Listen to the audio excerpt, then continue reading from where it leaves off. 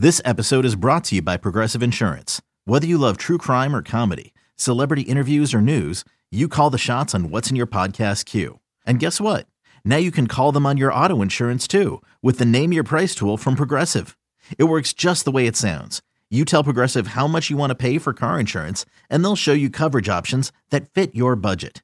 Get your quote today at Progressive.com to join the over 28 million drivers who trust Progressive. Progressive Casualty Insurance Company and Affiliates. Price and coverage match limited by state law.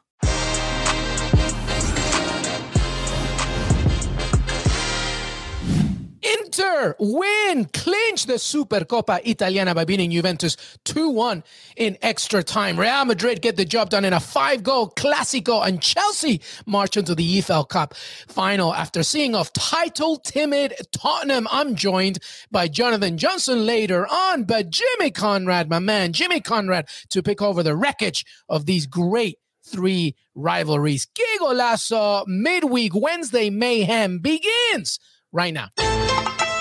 Hey everybody, welcome to Que Golazo. Thank you so much for being part of the family. Follow us on Twitter, Que Golazo Pod, youtube.com/Que Golazo. We're nearly there to 8,000 subscribers, CBS Sports and your CBS Sports app. Yes. And of course, Spotify, Apple Podcasts. Jimmy Conrad, how are you, buddy? Well, I'm thinking it's 2011 because Alexis Sanchez just scored a game winner in the 120th minute to help Inter Milan win the Supercoppa Italiana for the first time since 2010, and I'm totally here for it. Injected straight into my veins, Luis.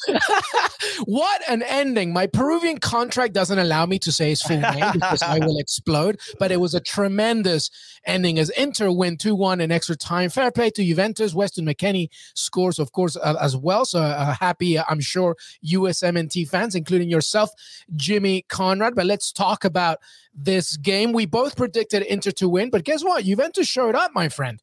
They did, and I thought they got off to a pretty good start. It felt, I say that, but it didn't feel like they were getting overwhelmed. And it was a really, really strong lineup from Inter Milan. I think the best that they could put out there. Everybody looked healthy, ready to go. You had Dzeko partnering with Lautaro up top.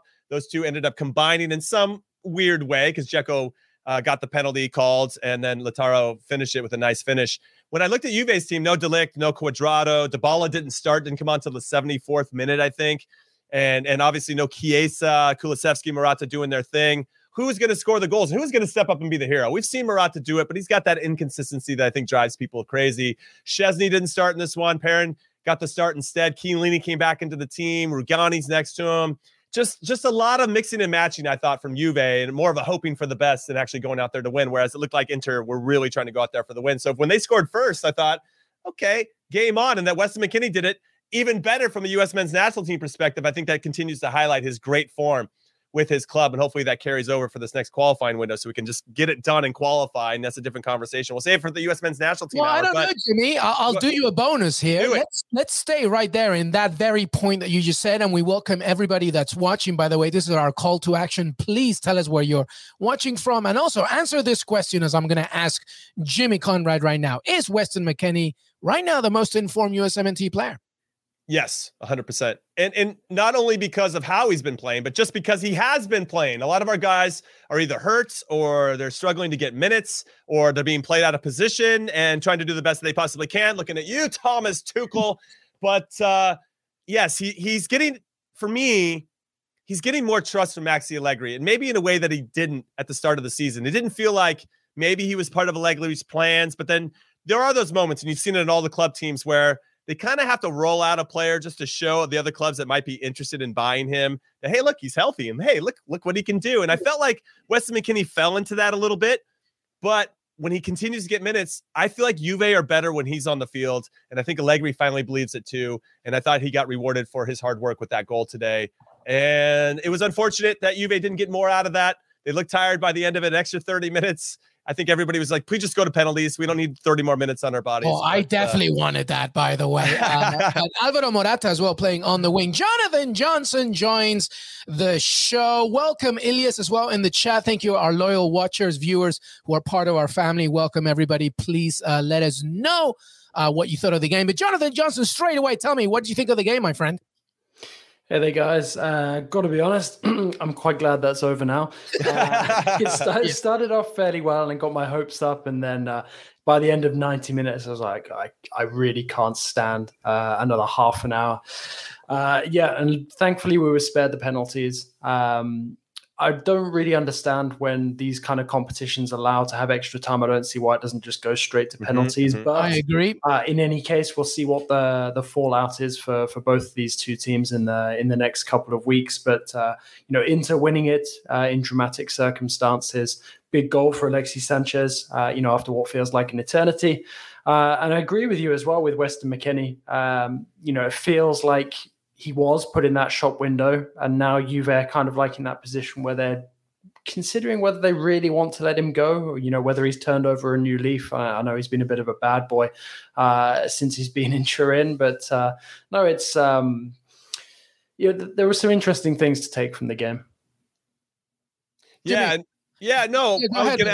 was just gonna ask JJ if that, given what you saw from the starting lineup from Juve, was that the game you expected to see? I mean, I thought, given the strength of Inter's lineup, just to go there very quickly, that they were going to go for it. They were going for it to really just try to end the game quickly. But then when Juve scored first, it really kind of changed their approach, I thought. And also, there was a double sub that happened, which I thought was very interesting, taking off Dzeko and Lautaro at the same time to bring on Alexis Sanchez and Joaquin Correa. And I thought that was a bit of a risk.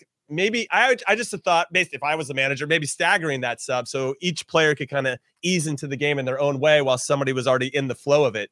But what'd you think about Simone Inzaghi? Obviously, his first major trophy with Inter since he's taken over, and just kind of just individual performances. You got anything that stands out?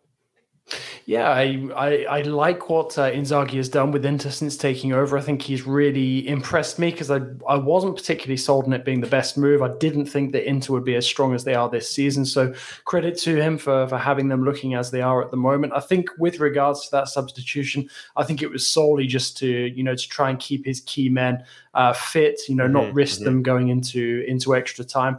And Alexis Sanchez, he's kind of in the same boat as McKennie, where Inter they know what he can do, but they don't see it enough. So bring him on. Not really got anything to lose in a Super Cup match, and comes up big and gets the winner. But I'm surprised how both teams actually took this, relatively seriously when you look at the starting 11s. I mean, I always find it a bit strange to have these events mid-season. Obviously, we had it in Spain as well this evening, because for me, it's always something that's kind of like a curtain raiser at the beginning of the season. So you usually use these games as sort of like a semi-competitive friendly, but this felt more like a competitive match because it's literally coming bang in the middle, of all the domestic action. These teams are already back in Serie A action as well. So, I think it was more competitive than we would have usually seen. Like, for example, it's the curtain raiser in the French season, and I think we benefited from that. But it's also probably why they were able to go toe-to-toe pretty much for the entire 120 minutes.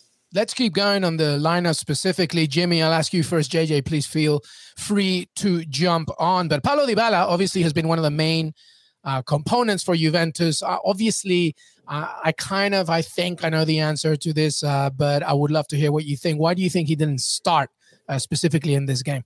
I think it's due to minutes. I mean, they have a lot of games. Look at their schedule now where they've got Udinese at home in a couple days. Then a couple days later, got Sampdoria. Then they go travel to Milan again, this time to take on AC Milan a couple days after that. And then it's Hellas Verona and Atalanta. And it's just every 3 or 4 days they've got minutes. And actually, to Maxi Allegri's credit, it worked.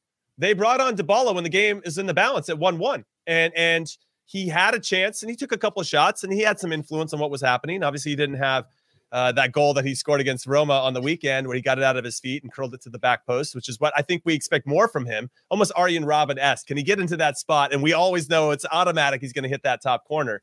And I think we all know he's capable of it, but he just doesn't do it consistently, which is, I think, frustrates a lot of Juve fans. But it did work. And I think, hey, we got to rest him. He got more than enough time to make his impact on the game, and it just wasn't enough. But I was a bit surprised that he didn't start because I thought you could have done the opposite. Can he go out there and help you set the tone?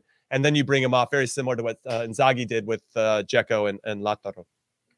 Yeah, but I think there was an element of managing the minutes for players, on both sides. Let's not forget this is an Inter Milan team that had to travel only for a game to be postponed in Serie A, just coming off the winter break. So, I don't think it was necessarily ideal circumstances for either. But, I do think that, when both of these teams are looking at their schedules, You've got Inter coming back into it with Atalanta.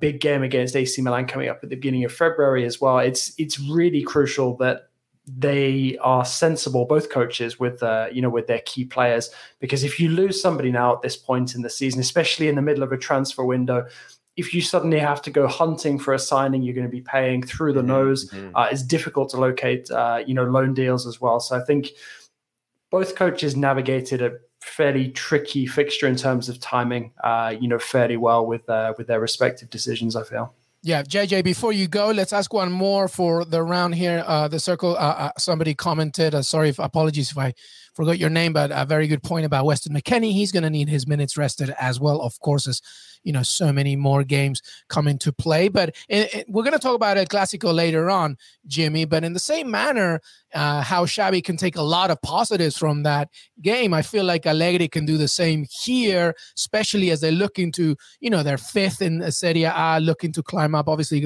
they got that game in hand over Fiorentina, but this surely adds a little bit of confidence, especially because they don't have Federico Chiesa anymore. Well, I think it's going to force him to be creative in terms of who his starting lineup is. It was a bit of a surprise to see Artur get some minutes there at the very end, because I thought they were just going to save him, make sure he didn't get injured so they can sell him, because I don't think he's part of the plans moving forward. And fair play to McKennie for kind of winning that battle, because they both got brought in around similar times. And McKennie, I think, has won out as an option that's a little bit more reliable, or maybe does more things in certain ways that Artur can't. I still think Artur is a good player. I just feel like he needs to find a home where he can start to succeed a little bit. So we'll see if he can find that in this transfer window if they end up letting him go. Because as you said, they do have a lot of issues. That schedule is crazy, though. And I don't know how they're going to manage it other than praying to the Serie A gods, or whoever they pray to, that Kulusevski can stay healthy, that Morata can stay healthy, that all these players can stay healthy so that they have selections. We see it even with COVID. Sometimes you're just forced to play with what you have. And sometimes teams really play and perform well under that. But this Juve team does have a lot of work to do just to even get into the top four. Obviously, losing this chance at a trophy would have been nice for that confidence. But there were some takeaways here, that they are resolute, that the guys can step up and be trusted in tough moments and big games. Yeah, good timing, by the way, Jimmy, with Fabrizio Romano's report about Arsenal pushing for Artur Melo as well there. So that's well done. I feel like you two had that synced up. Well, that's what me and Fabrizio do. We're two peas in a pod. But JJ, I'm kind of curious as to, your thoughts about Juve's chances, even in the top four moving forward. I mean, I think it's difficult to rule Juve out for the top four. To think about them not qualifying for the Champions League is pretty difficult, despite the fact that they were awful at the beginning of the season. And credit to Allegri really for turning things around, because they do look a lot better now. They are harder to come up against. I still think that they're a lot further away, from those teams in Champions League qualification than they would have thought. Okay, Atalanta, sort of almost within reach, despite the fact that they have a game in hand. But still, if we're looking at it sort of in comparison with Napoli, they're 5 points clear. I think Juve would have expected to be much, much closer. So there's still plenty of work to be done. Would be interesting to see who Juve might bring in, assuming that they do manage to get Artur out of the door and to Arsenal, because I think that there are a couple of areas in that team where Juve really, need to retool. I don't think that they're going to be able to do all the business they need to do this January. I think they're probably going to have to look at next summer for that. But, this is a Juve team that's really been on the slide now for the last couple of years. And Allegri looks like he's arrested that slide. Will it be enough to salvage Champions League qualification? We'll have to wait and see. But if they can continue this run of form, if they can navigate this tricky set of fixtures coming up, then I think they'll look in fairly decent shape as we head into February. So Juventus hopefully as well will hope that actually, ironically enough, Inter does them a favor when they face Atalanta, because that's Atalanta's game in hand. And obviously, if Atalanta win that, then the gap becomes a little bit further away. But obviously, Allegri will never say that. I know that it's late for you, Jonathan Johnson. So how about some final thoughts, my friend? Hey, you can go anywhere you want. Perhaps a little Brazilian that's already there, or a little Frenchman that's coming our way. Anywhere you want, Jonathan Johnson. What's your final thoughts? Yeah, well, it's been an exciting last couple of days to be a Villa fan. Jimmy's rolling his eyes.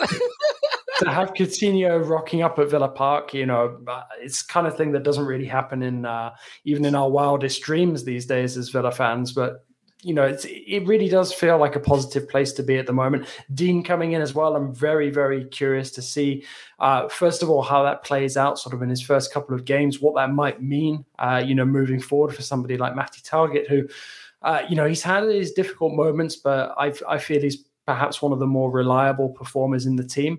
I think it's a sign as well that, Gerrard is finally being able to stamp his mark, his authority on this squad. I wasn't sure if he'd be able to do that much business this window.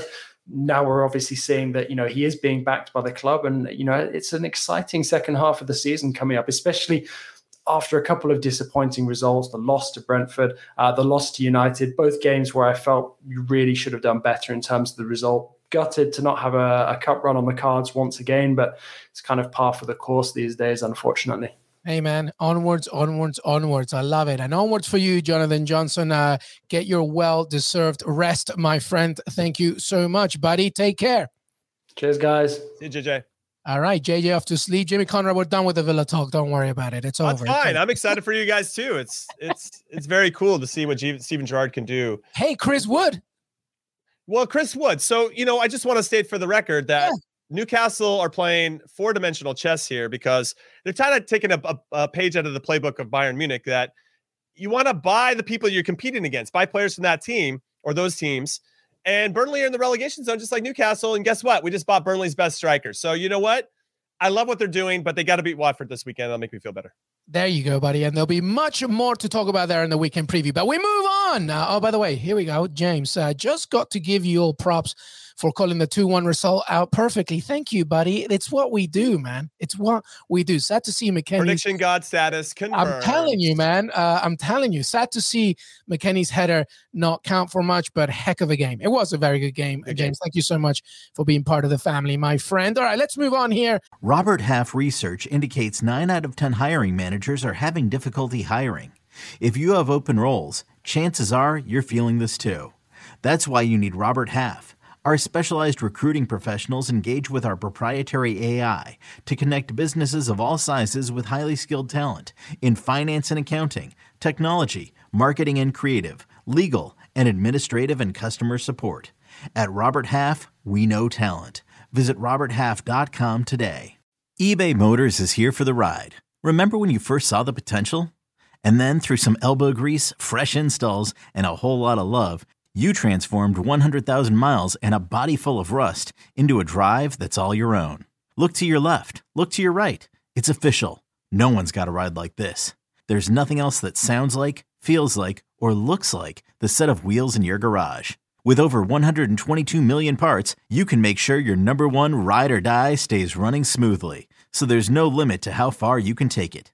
Brake kits, turbochargers, engines, exhaust kits, roof racks, LED headlights, bumpers, whatever your baby needs, eBay Motors has it. And with eBay Guaranteed Fit, it's guaranteed to fit your ride the first time, every time, or your money back. Plus at these prices, well, you're burning rubber, not cash. Keep your ride or die alive at ebaymotors.com. Eligible items only. Exclusions apply. El Clásico, Jimmy Conrad. Always historically such an entertaining game. We were doubting whether this one was going to be of essence, partly as well because it was in Saudi Arabia. No disrespect, but, a game of this magnitude, I feel, deserves all the local domestic attention. I agree. And of course, so what is that what you think? Well, what'd you make of it? I do agree with that. But when they agreed to do the deal and have this tournament in Saudi Arabia, as we now know, La Liga was bleeding money. And so they probably accepted a good deal of it from Saudi Arabia to hold this historic tournament there. And you do lose a little bit of that local feel, the culture that comes from having Spanish games in Spain as opposed to somewhere else. But with regard to the game itself, I thought that Madrid were going to be the clear runaway winners of this one. I didn't think Barcelona had too much of a chance. I had it as 2-0. Yeah. You had 2-0. Yeah. I don't remember what I said. I had Madrid winning, but I didn't think it was going to be as close as it was. And I was really impressed with the way that Barcelona punched back. Now, the first goal that Luke de Jong scored, 3 goals in 3 games, by the way, was a bit fortuitous. Militao's got to do a lot better in that situation. And letting Ansu Fati, who's like 5'0", get a free header at the top of the 6 with 7 minutes left is unacceptable. But I just thought Madrid were the better team. And their quality on the counterattack in particular is nothing short of amazing. The first goal where Benzema picks Busquets' pocket, and that leads to him putting Vinicius through. By the way, if you can watch any goal, just to see what one player is doing, Vinicius is another level. We talked about them being the best duo in the world right now. And when you see this, you understand why. But after Benzema does all the work to get it set up, Vinicius' first touch to get away from the defender, fantastic. The second one to set up his shot, even better. The goal, the finish, even better than that. I mean, Vinicius is on another level right now. And then Benzema scored. And it's just like these guys are probably the best duo in the world at the moment. Yeah, no, absolutely. Listen, I said Vinicius Jr., we're going to circle back to Vinny in a second, but let's throw this question first. Hey, Jake, I'm here too, I can ask about Serginho just because I'm not American, but I know Serginho Dest, Jake. But Jimmy, do you think Serginho Dest is done at Barcelona after being completely left out of the squad today?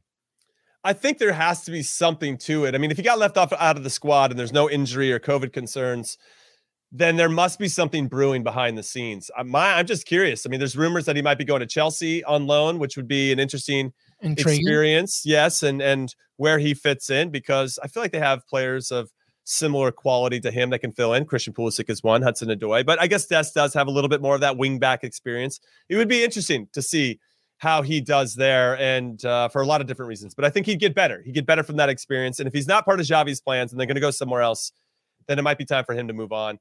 I just don't know what the best destination is for him, Luis. And I'm curious what you think. I mean, going back to Ajax, he didn't really spend that much time at Ajax either because he's a young player. I would love for him to go maybe back to them, but he might see that as a step back after being at Barcelona. So I'm not really sure. Yeah, no, that's where I was going. I was thinking maybe just go back to Ajax for a second. I mean, they're one of the best teams in Europe right now, and obviously Champions League potential, etc. I will just leave it with this. Fabrizio Romano reminded us in this show that Barcelona considers Serginho Dest a good player. They like him, but he's not untouchable. So if somebody wants to come in and offer something, they will definitely be ready. A quick question on this one. Should Greg Berhalter call him back up for this month? What do you think, Jimmy? Oh, absolutely. I think you want to give these players a chance to get back into a different setting. It depends. Let me say it like this. I guess it depends. If he makes a move to Chelsea and all of a sudden he's in, a new situation, he's trying to get his footing there, maybe you would consider bringing in somebody else. And then but Yedlin isn't necessarily lighting it up in Turkey at the moment. And none of our guys are really like killing it outside of Weston McKennie. So yeah, there's a lot to unpack there, but we've seen in the past that sometimes when you bring a player in that doesn't have a lot of confidence and you get him around his friends and just that warm environment where he's feeling supported, sometimes that can be the thing that unlocks how that kind of stress that they're feeling, and they start to play a little bit more free, and then they go back to the club teams with a little more confidence. So I'm hopeful that that's the situation. He comes in and plays well, helps us get at least 7 points out of these 3 games in the qualifying window, and we get one step closer to qualifying for the World Cup. Well, there you have it. Hopefully for the USMNT faithful. Let's circle back to Vinicius Jr., by the way. 15 goals in all competitions this season. That is the same number as his past 3 previous seasons combined with Real Madrid. There is clearly something that Ancelotti has provided for him. I feel he's more calm on the ball. Time has slowed down for him. He's more balanced. And obviously, Jimmy, that partnership with Karim Benzema, we always knew. It's funny because it wasn't too long ago when Karim Benzema was kind of talking some smack about Vinicius Jr. in a way, right? Saying that, don't give him the ball, whatever. Now it's like Batman and Robin. It really is. I feel like there's been a trust that's been extended from Benzema to Vinicius. Whereas if you saw in the first season in particular, and maybe a little less in the second season, Benzema would always throw up his hands. Like, this kid just takes too many touches. He holds it too long when he should play quick. He plays quick when he should hold it for a little bit longer. He just was always doing the opposite of what I think Benzema wanted. And now you're seeing this really come to fruition. So I think it's a couple things. One, I think it's him getting older. It's him understanding what it means to actually play for Madrid. And I also want to throw Carlo Ancelotti in there because I think he's a player whisperer in maybe a way that Zidane wasn't. And trying to encourage him and support him in a way, and maybe even helping Benzema deal with the relationship with our younger players, not just Vinicius, but Rodrigo and everybody else. That's allowing him to flourish And I think it's a combination of all these things. And as his confidence continues to grow, like even on the third goal that they scored in extra time, the ball that comes across from Rodrigo, he dummies it like he's playing out in the park with his friends to leave it for Fede Valverde, who slots it. I don't know if we would have seen the same version of Vinicius. He might have rushed it, got that ball caught underneath his feet. Maybe they don't score, in previous seasons. So, and that was my point about crazy how good he is. I feel Ancelotti has given him a sort of balanced game. Like everything has slowed down for him. There's that commercial. Yeah. I think it was Peyton Manning where he gets the ball and everything slows down. Right. That's Vinicius Jr. right now. Like everything has slowed down for him, and Real Madrid look very good. Having said that, by the way, 6 straight winless Clásico for Barcelona. We can't say that they lost, but I do feel, Jimmy, I wonder your point, that there's a lot of positives that Xavi can take out of this. I think that obviously they're a transition team. Listen, on paper, depth, squad, talent, Real Madrid is a better team. Okay? Strategy as well. Currently the favorites for La Liga, but Barcelona, I feel Xavi can take a lot from what he saw today. I think you could probably look at every position. Ter Stegen looks a little bit sharper. It's unfortunate on the Benzema goal where it gets deflected out. It's like a second save. He's trying to get big, and that's a little bit unlucky. But I feel like he's been sharper over the last couple weeks and months, so that's good. Dani Alves getting meaningful minutes, getting him a little bit fitter, getting him back into the system is important. You still have a really old back line, though, with Piqué and Jordi Alba as well. Making sure you start to get that midfield three if it is going to be, Gavi could play there today, but Pedri ended up coming in, so getting Pedri some more minutes. Ansu Fati making his return to the first team as well. Scoring a goal. Getting Ferran Torres, even though he came out at half, but getting Ferran Torres minutes. I was actually pleasantly surprised that Memphis Depay was like their super sub that came off the bench. Now, it is interesting, though, that they've scored a bunch of headers in the last few games with Luuk de Jong and now Ansu Fati. I'm like, what version of Barcelona are we watching? Because he's more like man they want to get rid of, by the way. Really. So, yes, there are some takeaways. I think that Xavi knows exactly the kind of team that he has. I think his expectations seem set firm in reality, and I appreciate that about them. He doesn't really blow smoke up anybody's ass, and that's refreshing in some ways because he's not tap dancing around anything. Maybe that's because he's a club legend and he can just be himself and not have to be anybody that he's not. And then Ousmane Dembele actually playing the whole game too, I thought was important. So if they can get these young players healthy and back into the team, the future is so bright for Barcelona, but it's just going to take some time. So I encourage those fans, even though it's as hard as it is, to exercise some patience. Yeah, but definitely focus on the positives today, at the very least, I would say. All right, let's move. You have to. You got nowhere else but look up, I feel like at this point. That's true. All right, let's move on to the final game. We leave it at the end because, it was the least. Listen, Tottenham losing to Chelsea. Chelsea in the League Cup final. By the way, Thomas Tuchel, the first manager in the club's history to take the club to each of their respective finals, not Europa League, of course, but the Champions League, the FA Cup, and now the League Cup. Pretty amazing. Tottenham, it was big, Jimmy. They needed some help, but Harry Kane was hoping for a final, but it wasn't to be. What did you make of the game? Well, the first thing I'll say, let's just talk about the lineups. I was pretty surprised that Lloris didn't start this one and they went with Galini. Yeah.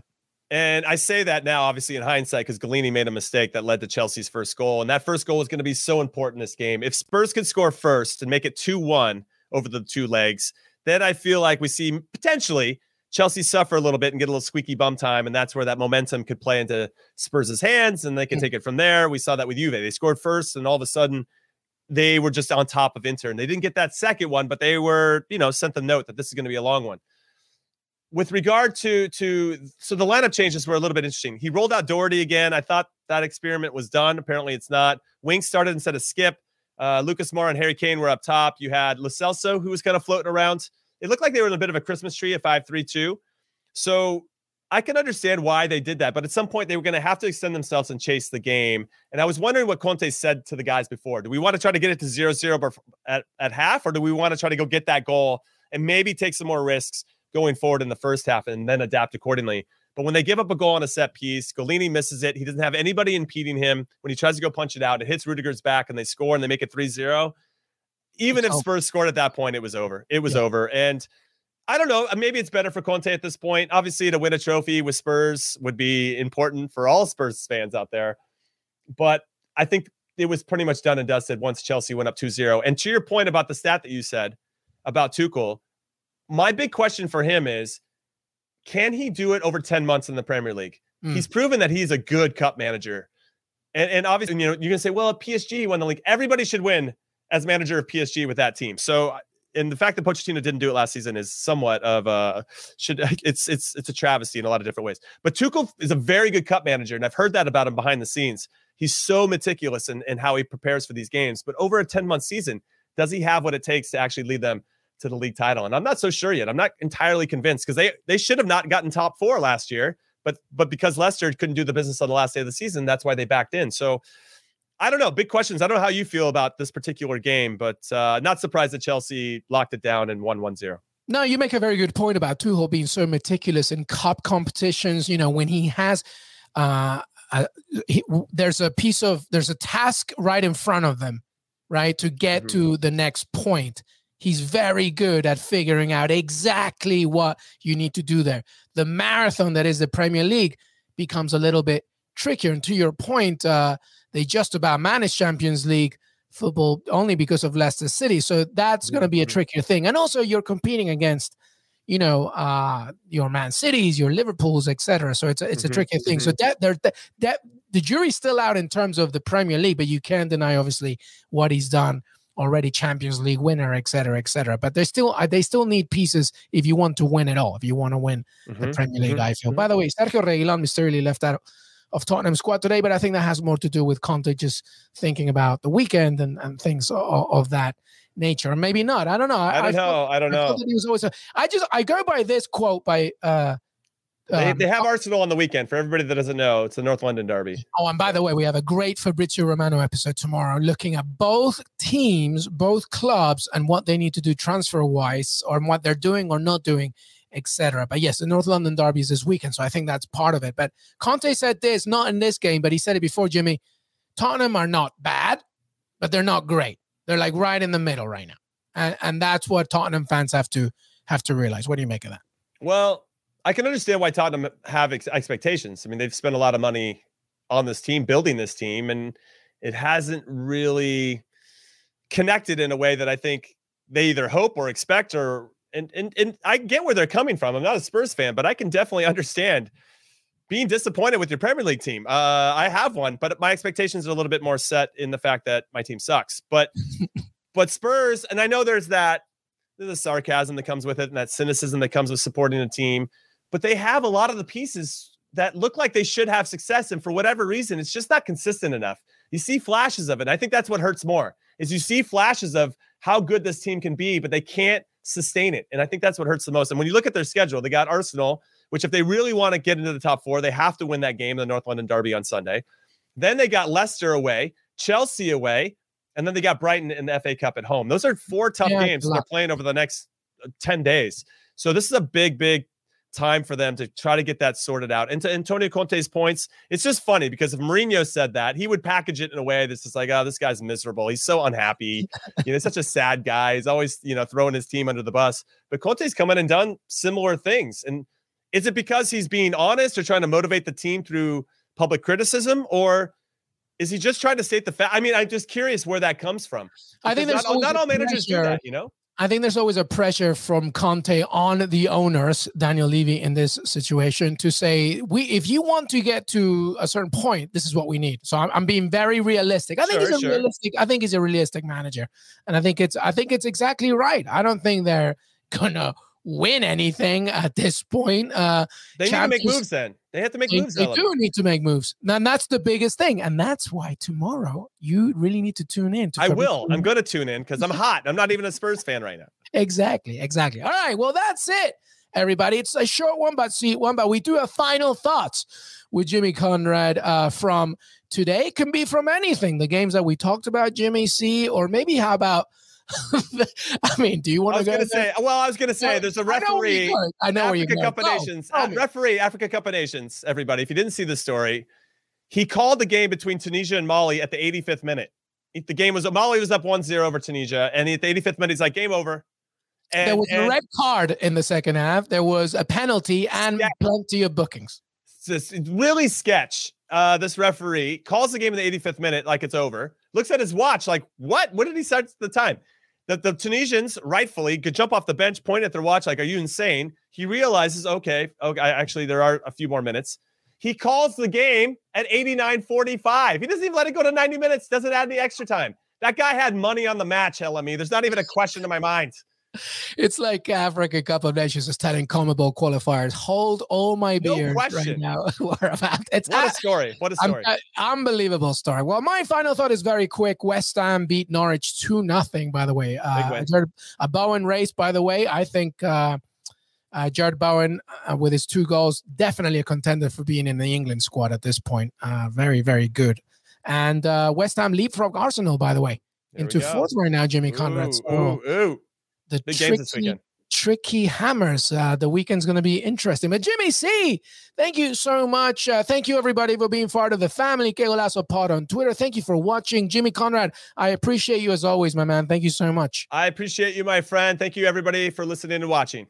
Thank you so much. Have a great, great rest of your evening. Plenty more to come, including our weekend preview, weekend recap, USMNT Hour, and we got the qualifiers coming up as well. But have a fantastic evening, a great rest of your week, and we will see you next time. Till then.